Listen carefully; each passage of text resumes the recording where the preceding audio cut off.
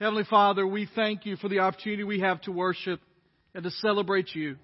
And Lord, now as we open up your word, as we open up what you have called us to talk about today, Lord, what you have called us to learn from your word, Lord, we pray that our hearts would be open to you, that our wills would be able to be molded by you. And Lord, above all, we pray that what we say in this place, what I say, will glorify your name, and that lives will be changed because of you and your word. In Jesus' name I pray. Amen. Amen. So today, the plan was that we were going to finish out our series on King Solomon. We had a 4-week series planned, and we were going to finish that series today. But in light of what's happening in our nation, in light of what's happening in our world, the Lord led me this week in a different direction. I'll give you the spoiler alert for the Solomon series. We'll finish it at some other time, sometime down the road when we've got a week that the Lord kind of gives us fit to do it. We'll do the Lost Sermon of Solomon. But I want to tell you the spoiler is that it doesn't end well for Solomon. Somehow having 1,000 wives and concubines that many of them have different idols and worship other gods did not end well. But today I want to shift gears just for a moment and probably for the next 2 to 3 weeks. In light of everything that's going on in our world, I want to focus a few minutes today about how we handle that. Specifically, today I want to talk about how do we handle the anxiety and the worry that comes in the midst of the pandemic. I saw a quote online this morning, and they didn't have it attributed to somebody, but I assume that it wasn't the person on Twitter's original quote because it sounds like something that's been said before. But it said this: sometimes nothing happens in a decade, and sometimes a decade happens in a week. And I don't know about you, but for me, it feels like a decade has happened in the last week. It feels like that the world is changing almost moment by moment. It's hard not to be anxious. It's hard not to be worried. It's hard not to be overly concerned. And so today I want to look into God's Word. If you've got your Bibles, I want you to turn with me or open up your app. Maybe somebody sitting there on the couch with you has got it for you. Matthew chapter 6. Matthew chapter 6. And we're going to be looking today in Matthew chapter 6, verses 25 through 34. Now, here's what I want to tell you. The reality is that if we allow the anxiety and the worry from all that is happening in our lives to weigh us down, it will. There's a verse that I thought of this week that I've read a couple of times in the last few days, and I just want us to think about it for a moment before we jump into Matthew chapter 6. And it's Proverbs 12:25, and it says this: anxiety in a person's heart weighs it down, but a good word cheers it up. Here's my goal today. I realize that for those of us that are walking through this, which is all of us, that it is easy to allow anxiety and worry to weigh us down. My goal today is to be that good word from Scripture, from the words of Jesus, to help us to have our spirits lifted. Anxiety is a part of our lives. I read this statistic this week and it blew me away, but we are an anxious people. According to research, every generation over the last 100 years, the people from one generation to the next have 3 times more likelihood to suffer from anxiety and depression than the previous generation. So over the last 100 years, every generation is 3 times more likely. So that means the second generation is 9 times more likely. The next generation is 27 times more likely. The next generation is 81 times more likely. We are exponentially increasing our anxiety. I know that all of us have seen and been a part of this discussion to flatten the curve. And we've talked about exponential rising in cases of the virus. But according to all the statistics, anxiety and fear has been exponentially rising over the last few generations. And the reality is it starts very young, as kids, as teenagers, when we worry what people will think about us. And we don't try not to, but we're worried about what that group thinks about us or that person thinks about us or how they view us. And as you grow into your teenage years, you begin to worry about school and about your grades and about getting into a certain school. And you get into a certain school and you worry about a job that you might get. And what kind of job would it be? And what kind of pay would that have? And am I going to get married? Is anybody going to like me enough to be able to marry me? And if I get married, am I going to stay married? And if I stay married, are we going to have children? And then if you have children, you begin to think, how's they going to turn out? And then you worry, that's not to mention finances and work and your future and your health, and all of that begins to stack itself on top of each other. You begin to think through all the things in life that could go wrong, the what ifs. You play the what if game. What if I can't afford this? And because of that, it means we can't do that. And if we can't do that, what if we can't have that? What if I can't pay for my children to get into this program or to that program or for that school or for that place? What if we can't afford to have what we need, to live where we need in order to be where we need to be? We just keep piling it on. In my mind, I think of the anxieties of our lives almost like a backpack that we're ready to go hiking on a journey. And as we're getting ready to go hiking on a journey, we begin to just stuff it with unnecessary things that will cause us to be weighed down in the midst of our lives. And we worry about finances and control and jobs and family and children. And all of those things begin to just weigh on top of each other. And when our packs are already full, and you add a global pandemic on top of it, some of us are at a place where the anxiety is overflowing. And the pandemic comes, and we worry about the economy, and we see all these things shutting down, and how long can they shut down? And what about small businesses in our community? What about restaurants in our community? What about those places that were barely hanging on before this?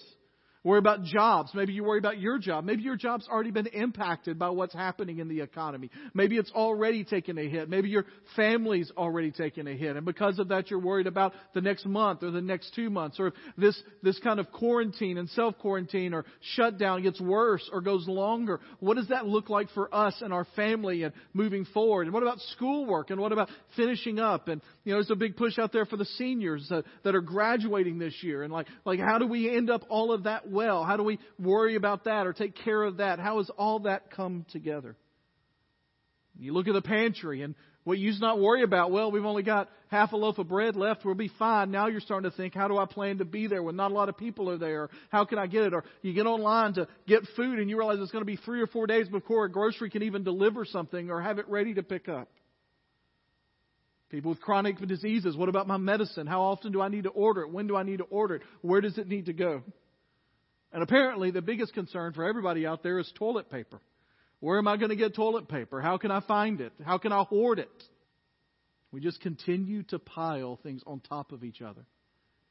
Now, I know I said that my goal today is to be a good word. And right now it just seems like all we've talked about is that difficulty that is weighing us down. But I want to go to a place where Jesus specifically talks about how to handle anxiety.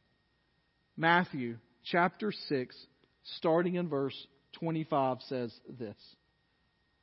I'm just going to read the whole passage and then we're going to come down and break it down together with some things that will help us. Verse 25 says, "Therefore I tell you, don't worry about your life, what you will eat or what you will drink, or about your body, what you will wear. Isn't life more than the food and the body more than clothing? Consider the birds of the sky. They don't sow or reap or gather into barns, yet your heavenly Father feeds them. Aren't you worth more than they? Can any of you add 1 moment to his lifespan by worrying? And why do you worry about clothes? Observe how the wildflowers of the field grow. They don't labor or spin thread, yet I tell you, not even Solomon in all his splendor was adorned like one of these. If that's how God clothes the grass of the field, which is here today and thrown into the furnace tomorrow, won't He do much more for you, you of little faith? So don't worry, saying, what will we eat, or what will we drink, or what will we wear? For the Gentiles eagerly seek all these things, and your heavenly Father knows that you need them.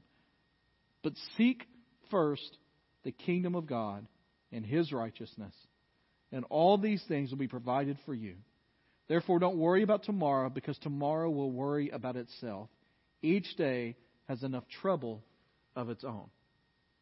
And so Jesus is here in chapter 6 of Matthew. It's in the midst of the Sermon on the Mount. And Jesus is talking here about not letting our lives be weighed down, be troubled with worry. Now, before we even kind of get into the specifics of this, we need to ask the question, what exactly is he talking about here? What does he mean by worry? Or maybe your Bible translation that you have at home says anxiety. What is he talking about particularly? You see, the Bible uses this particular word multiple times. And sometimes it's used in a positive way, and sometimes it's used in a negative way. Obviously, here in Matthew chapter 6, it's a negative thing. Worry is a negative thing. But there are other places where it talks about it in a way that might be good. For instance, Paul in both Philippians 2 and 2 Corinthians 11 talks about the concern or the worry. It's the same word that he has for the churches of which he has been there and which he has ministered to. And there is a difference, it seems, in Scripture between the concern of our hearts and worry in our hearts. So what are we talking about when we talk about that? You can go to dictionary definitions or clinical definitions. And I'm not so much talking about those specific definitions today. What I want us to think about is this. That what Jesus is talking about in Matthew chapter 6, verse 25 through 34 is this.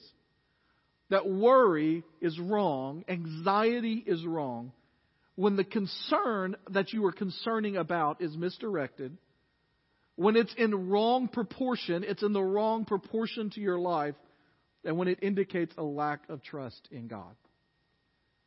And just to be honest with you, the things that I am tempted with worry and anxiety about this illness, about this pandemic, about what's happening in our economy, about all those things out there, could easily slot into this area of misdirected concern, of out of proportion concern, of a lack of trust in God. And so the question is, so what does it look like not to do that? So what does it look like? And Jesus really gives us three things here that help us to kind of put our handles around, to get our minds around how we don't live in worry and why we don't live in worry. And the first thing that he says is a remarkable thing that is something we must all remember in every moment of our lives, particularly now. And it is this, that your life is worth more than anything this world offers. Your life is worth more than anything this world offers. Now, to fully understand what's happening in these verses that we just read, Matthew chapter 6, 25 through 34, we'll understand that. We must understand where it sits in the Sermon on the Mount. In the Sermon on the Mount, the longest teaching we have of Jesus, what is considered by most, including myself, the greatest sermon ever preached, Jesus is there giving them instructions about how to live. And in the section just before this, what he says to them at the beginning of that is that they need to choose what they're going to seek. And he tells them that you've got a choice in life. You can store up treasures for yourself on earth, or you can store up treasures for yourself in heaven. And Jesus has commanded them, so don't store up yourself treasures on this earth. Don't store up things that rust and break and people come in and rob. But store up for yourself treasures in heaven. And he says to them, and this is the point that he has in that whole part before this, that where your treasure is, there your heart will be. Now, I've told you before, if you've been around First Baptist, that I used to read that verse in the wrong way. I used to think that wherever my heart is, I will invest in the treasure of that. But the truth is, what that scripture says, whatever it is you treasure, your heart will follow. Whatever it is you desire, whatever it is that you value, whatever it is you love, your heart will follow what you have invested in. And so Jesus tells them that. And then at the verses right before he says this about worry, he says, no one can serve two masters.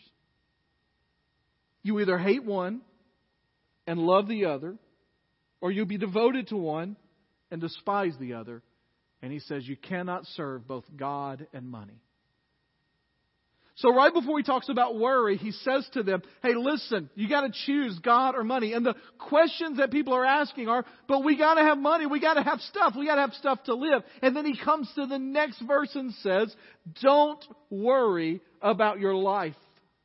And he gives them three things not to worry about here. And this is what I find fascinating. He doesn't give them luxuries or things that they might be extra in their life. What does he tell them? He tells them that they should not worry about their food, drink, or clothing. In every society around the world, those three things are considered some of the very basic necessities of life. Now, in our culture, we might add shelter to that, but this was a poorer culture, and by the way, a culture where hunger would have been much more prevalent than it is in most of our Western context today. He didn't tell them, hey, don't worry about how big your house is. Hey, don't worry about how big your car is or nice your car is. Don't worry about the designer label on your clothes. Don't worry about all the things out there that could give you extra or more. Don't worry about how many followers you have on social media. Don't worry about your influence. Don't worry about your job title. Don't worry about your promotion. He says, don't worry about the very basic elements of life. Food, drink, and clothing.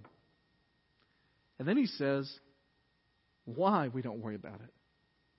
He says, because your life is more than all of that. Now he asks that in a rhetorical question. Isn't life more than food, more than clothing? And he gives an example, the birds of the sky. And the point that he's making there is that God takes care of the birds and God will take care of you. Because you are more valuable to Him than the birds. And there's something in your life that is more valuable than all the stuff you have. One of the things that's happened over the last few days, as many of us have been self-quarantining, or our normal lives have been disrupted. For some of us in very significant ways, for some of us in not that significant ways. One of the things that happens in moments like this is you realize how extra stuff that you have in your life isn't as necessary as you thought it might be. Listen, I'm a guy, and this doesn't surprise you if you've been around First Baptist, that would watch sports almost every night. When family would go to bed, I'd find the latest game on, and I'd throw it on, and I'd watch it. And I thought last night, as I sat down, I was thinking about looking over my sermon notes and making sure everything was kind of good for today and praying over that. I thought normally I would sit down and watch a sports, and I hadn't even thought about that in about 3 or 4 days. It's just extra now. I'm sure when it comes back, whenever that may be, that I, like most of us, will turn them on and watch them. But you realize how unimportant things are in your life that you sometimes place as important. Jesus says that our lives are about more than anything this world can offer. The basic idea behind it is that our life is about trusting the God that eternally values us. Trusting the God that eternally values you. He says, the birds don't worry about where their meal's coming from. They work at it, they search for it, but they're not sitting around trying to figure out what's going on. They're not planning, they're not worrying, they're not figuring out what time the toilet paper is going to get delivered to Publix, or when the eggs might be available, or when the fewest people will be there that I might be able to grab a gallon of milk. They're not watching Fox News. They're not watching CNN. They're not worrying about what's on Twitter about the COVID-19 virus. They are trusting by just doing what they always do, which is going about their business, trusting God's going to provide. And He calls us to do the same. That doesn't mean we're not proactive. That doesn't mean that we say, I'm not altering my life at all. It means that we have proper concern, but we don't have worry. We're not fretting over it. We're not always thinking about it. I would advise you sometime this week. It's supposed to warm up this week, maybe nice day or two. Just go outside and watch the birds. Watch them fly around. Watch them in your trees. Watch them as they're gathering stuff.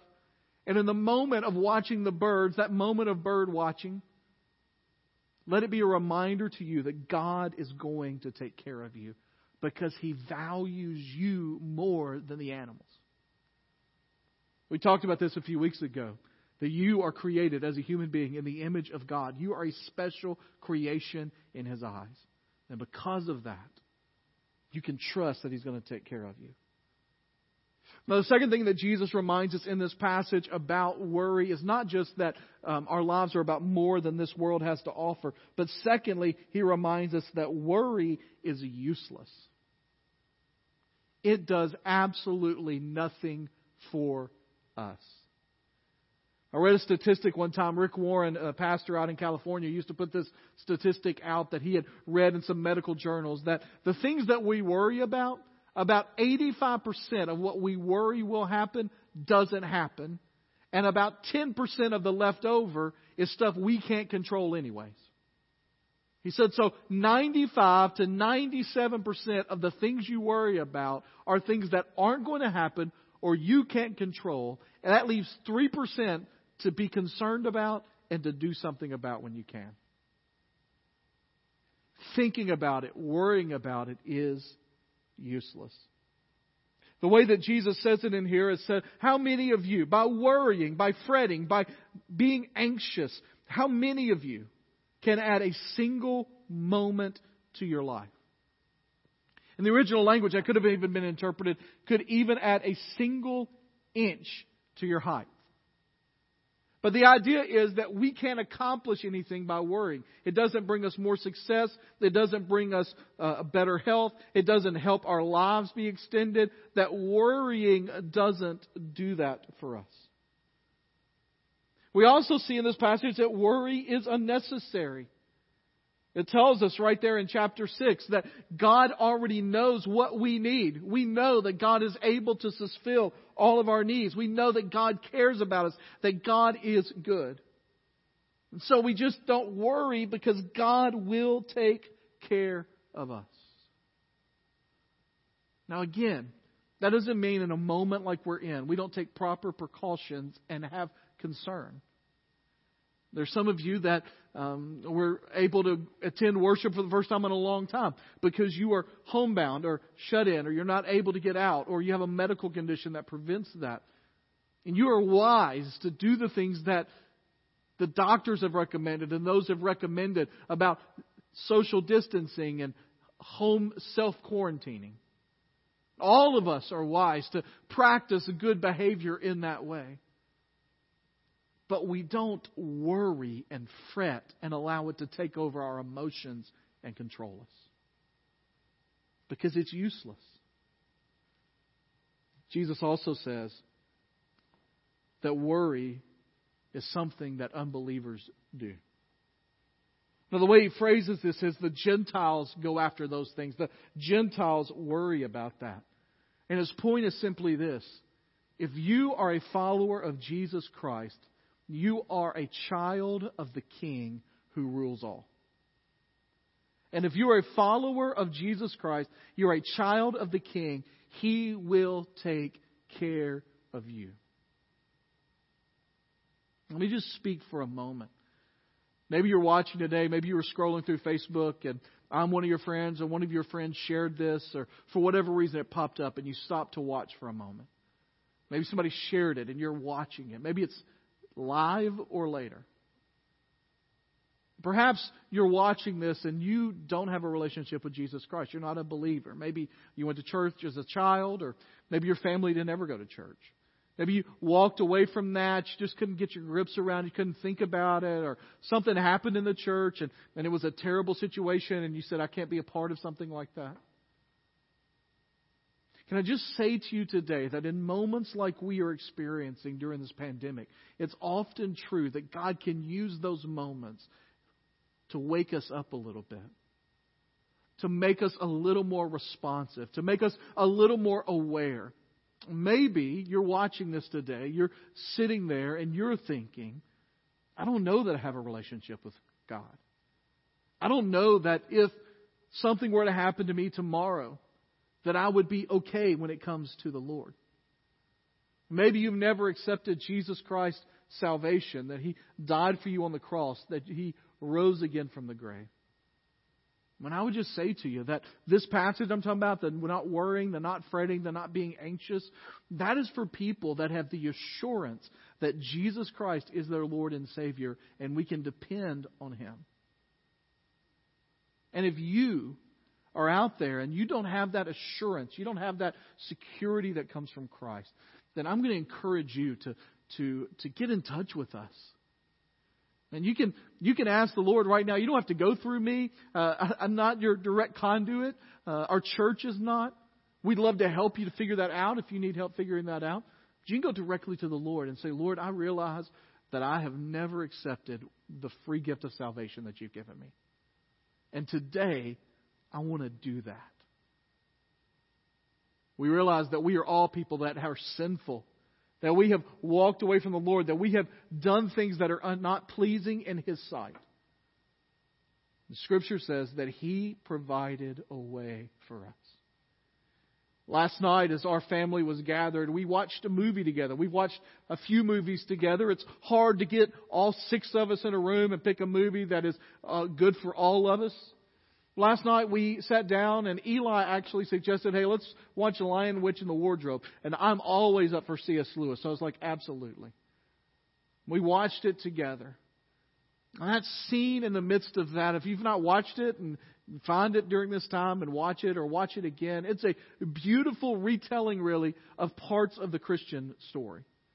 And Aslan, the Christ figure in there, the lion, has a moment where the witch, the bad character, has a claim on the life of one of the children that have come over because of sin, because they made a mistake. And Aslan and the witch talk, and he comes out and he says, she has taken away her claim on him.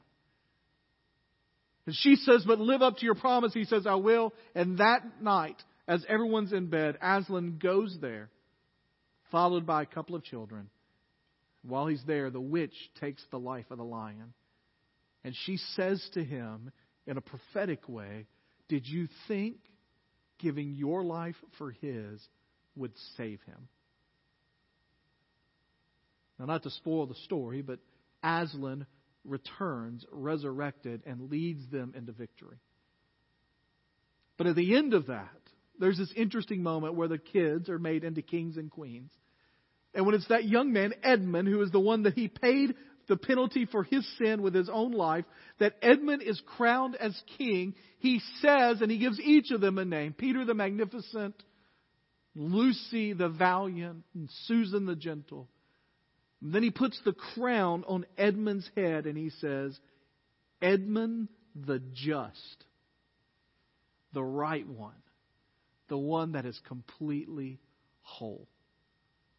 And in that moment, I thought about the reality that if you're listening, if you're watching, and you're not a follower of Jesus, you've never given your life to Him, we don't have anything special that you didn't have except that Jesus has died for our sins, and we've accepted that. And so if you'd be interested or want to know or need to know more about that, then you can leave a comment on the live stream. You can message the church here, or you can look me up, Lyle Larson, on Facebook, and you can message me.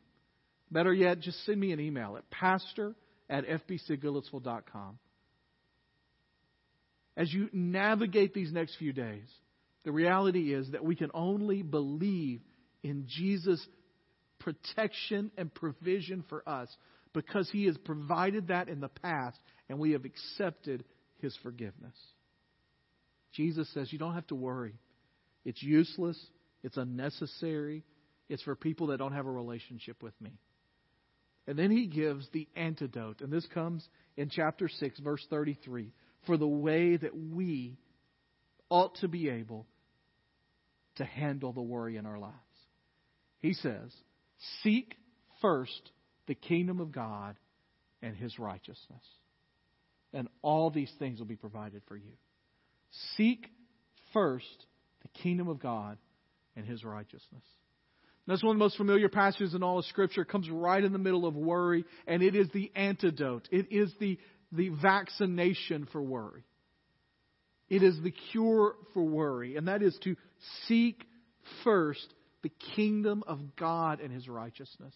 It goes back to what he had said to them at the very beginning of this section, that you don't store up treasures for yourself here where things can take it away, where rust and people can steal it and it can be destroyed. You store up yourself treasures in heaven where it can't be taken away, where it can't be done away with. That you seek first the kingdom of God and His righteousness. That a first place, a priority in your life is seeking the Lord. I read this week about J.C. Penney, the guy that founded the department store. Back when the stock market crashed, J.C. Penney lost almost everything he had. And the anxiety of that moment wrecked him to the point that he could not sleep and he became physically ill and he ended up in the hospital. And as he ended up in the hospital, he laid there one night just completely overwhelmed. And he actually thought, as that night began, that he would not make it through the night. He slept fitfully throughout the night. And he says, I remember when the sun came up that I thought, I can't believe it, I made another day. He said, I just couldn't sit in the bed anymore. And so he got up to walk the halls of the hospital for a moment. And as he walked the halls of the hospital, he heard some singing coming. And he walked down the hall, and there in the chapel of the hospital was a group of people, and they were singing, God will take care of you in every way, on every day. J.C. Penney said, in that moment, it was like a light shone on my face. And I realized that what I had been missing was a relationship with the Lord and trusting Him. He was a changed man. He ended up coming back to full health. His fortunes were restored. But he said the goal of his life from that moment forward was not building a great department store. It was serving the God who took care of him. When I read this week about seeking the kingdom, the next question I ask is, well, what does that look like? And there's a story and a verse that's been kind of echoing through my mind over the last few days. It started actually 2 or 3 weeks ago when my daughter Ava would come up to me and say this verse to me again and again. It's become her favorite verse. She memorized it, and so she can say it to us. And she was just kind of saying it again and again and again. And it comes out of the life of Solomon, which we've been talking about over the last few weeks. And Jesus even mentions Solomon when he's saying this about the lilies of the field are adorned better than Solomon. But it comes right after the temple dedication. It comes when Solomon is praying to the Lord. And Solomon's response from the Lord says, I've heard your prayer. I will make this a place where people can worship. But then he says this in 2 Chronicles 7:13. If I shut the sky so there is no rain, or if I command the grasshopper to consume the land, or if I send pestilence on my people, and my people who bear my name humble themselves, pray and seek my face, turn from their evil ways, then I will hear from heaven, forgive their sin, and heal their land. My eyes will now be open and my ears attentive to prayer from this place. What God says to Solomon is, if there is drought, or if there is pestilence, if there is disease in your land, then perhaps that can be used as a wake-up call to my people. I couldn't help but think this week as I talked about or thought about seeking the kingdom of God, as I thought about the life of Solomon, when Solomon at this point had not gone completely off track. And God says to him, but when the problems come, when difficulties happen, when things don't go your way, when there is a pandemic in your land, my people, if my people will seek me, will put me first, will humble themselves and pray and turn from their evil ways and seek my face with all that they have, then I will hear from heaven. And I will heal their land. Now again, I don't have a prophetic word. Just like Jeff said last week, I don't have a prophetic word that this is the judgment of God on our world or our nation. But I do know this. It can serve as a wake-up call for us. As if God is using it to get our attention. Last night in our house, Just like many of you, we've been trying to think of creative ways to do things and different things to happen. And we were trying to go to sleep last night. And as much as I tried to go to sleep, we have a cat now. Some of you that know me from the past, that's not my idea of a great thing to have a cat. But we have a cat now. My daughters and my wife found a cat that was abandoned right after my daughter had been praying for a cat and felt like God had given her the cat. And so we got the cat. We've had the cat now for a while. And for the most part, the cat is good. I don't bother the cat. The cat doesn't bother me. That's the way it works.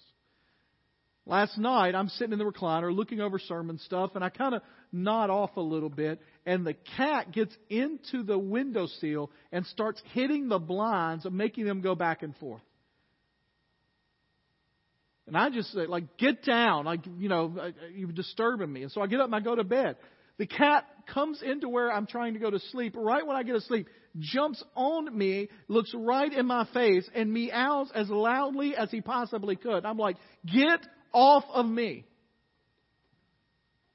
He goes and stands in the middle of the hallway, starts meowing loudly. Ava, who is asleep, opens her door because the cat has awakened her. He has awakened the boys downstairs. At one point, the boys put the cat in the garage. That didn't work. It started doing louder. And so we can't figure out what's going on. Well, finally, the cat stops doing anything, and I'm asleep. I'm like, great, that's awesome. And so this morning, I say to Susan, man, that cat, man, well, it was crazy last night. She said, you know what it wanted? I said, no. I said, we yesterday, in our attempt to be a good family activity, we're doing the Larson Family Olympics. And as part of that, we did putt-putt golf with a ping pong ball into a cardboard box, and I set up 3 holes around the house, one of which went down the steps and ended at the laundry room where I'd shut the laundry room door. Inside the laundry room door is the litter box. And we had left the door closed all that time.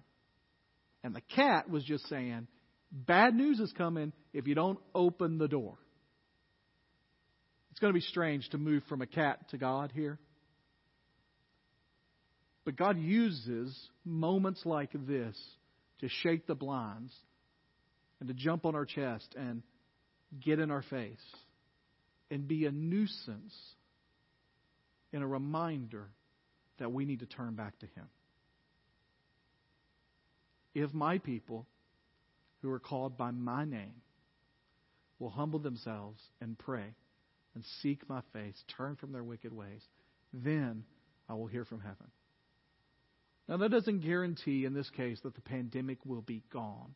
But what it does guarantee, according to Matthew 6:33, that when we seek God with all that we have, that the anxiety of our lives, and we can live in the promise of Him.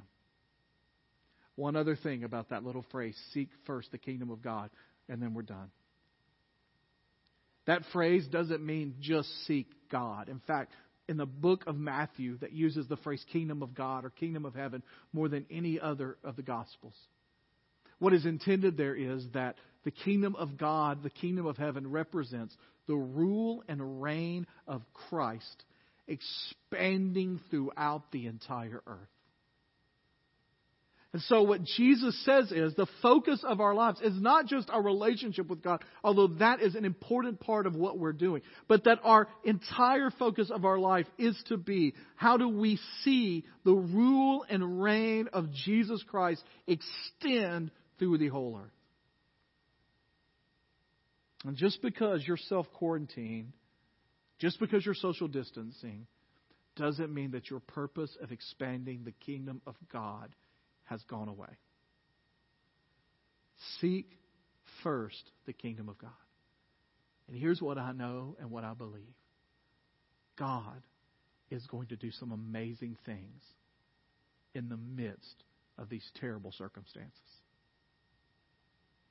I read a story today about a pastor of a house church in Wuhan, China, that has said over the last 4 months, the number of people they have meeting with them, the number of times they have spent in prayer and devotion and Bible study has increased exponentially in light of what's happening with the virus. God would love to take a very difficult situation and turn it into a miraculous victory for Him.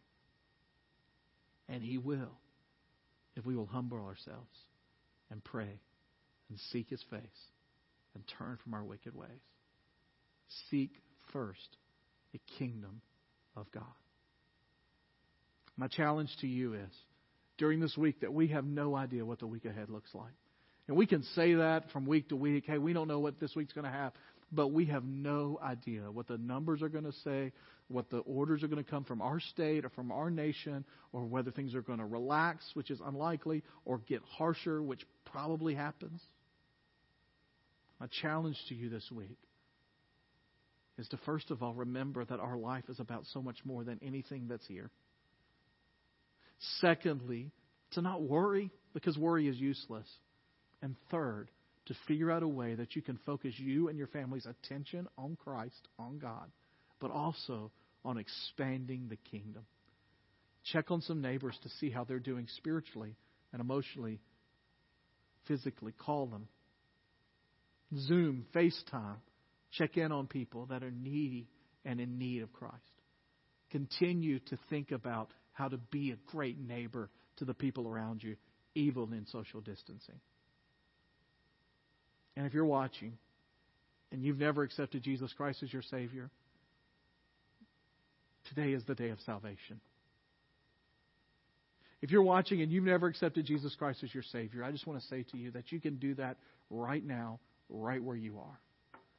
It simply means in your heart admitting that you're somebody that has done stuff that is not pleasing to God. It means believing that Jesus Christ paid the penalty for your sin on the cross, rose again from the grave, and all you have to do is accept Him as your Savior and Lord. Confess your sins. Say, I'm walking away from that, and I'm committing my life to you. I'd love for you to do that today if you've never done it. Response is obviously going to be different.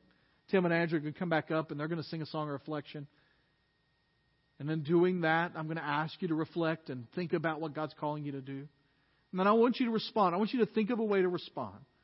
First of all, I want you to respond by, if you can, if you want to, if you feel comfortable, writing something in the comments here. Hey, this is what the Lord's calling me to do. It's accountability.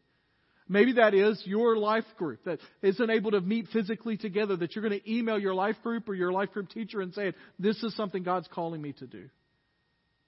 You can message us through Facebook. You can email us. Again, my email is pastor@fbcgoodlettsville.com. Just let us know what it is that God is doing in your life, what God is calling you to respond to. I'm going to pray for us, then Tim and Andrew are going to come lead us, and I'll be back in just a moment to give you some closing thoughts and a last-minute announcements. Would you pray with me? Heavenly Father, we thank you for the reality that you are God, that you are in complete control, and that you are a God who will take care of us, who will love us unconditionally. And Lord, we pray that today that you will remind us of what it looks like in our lives to seek first the kingdom of God and your righteousness. Lord, and you would not let us be anxious or worried in the wrong way. Or that we would be concerned, but not worried. Lord, I do pray that if there are those listening, watching, that have never accepted you as their Lord and Savior, Lord, that today would be the day that you would make them uncomfortable and make them realize their need for you. And they would be willing to simply say yes. In Jesus' name we pray. Amen.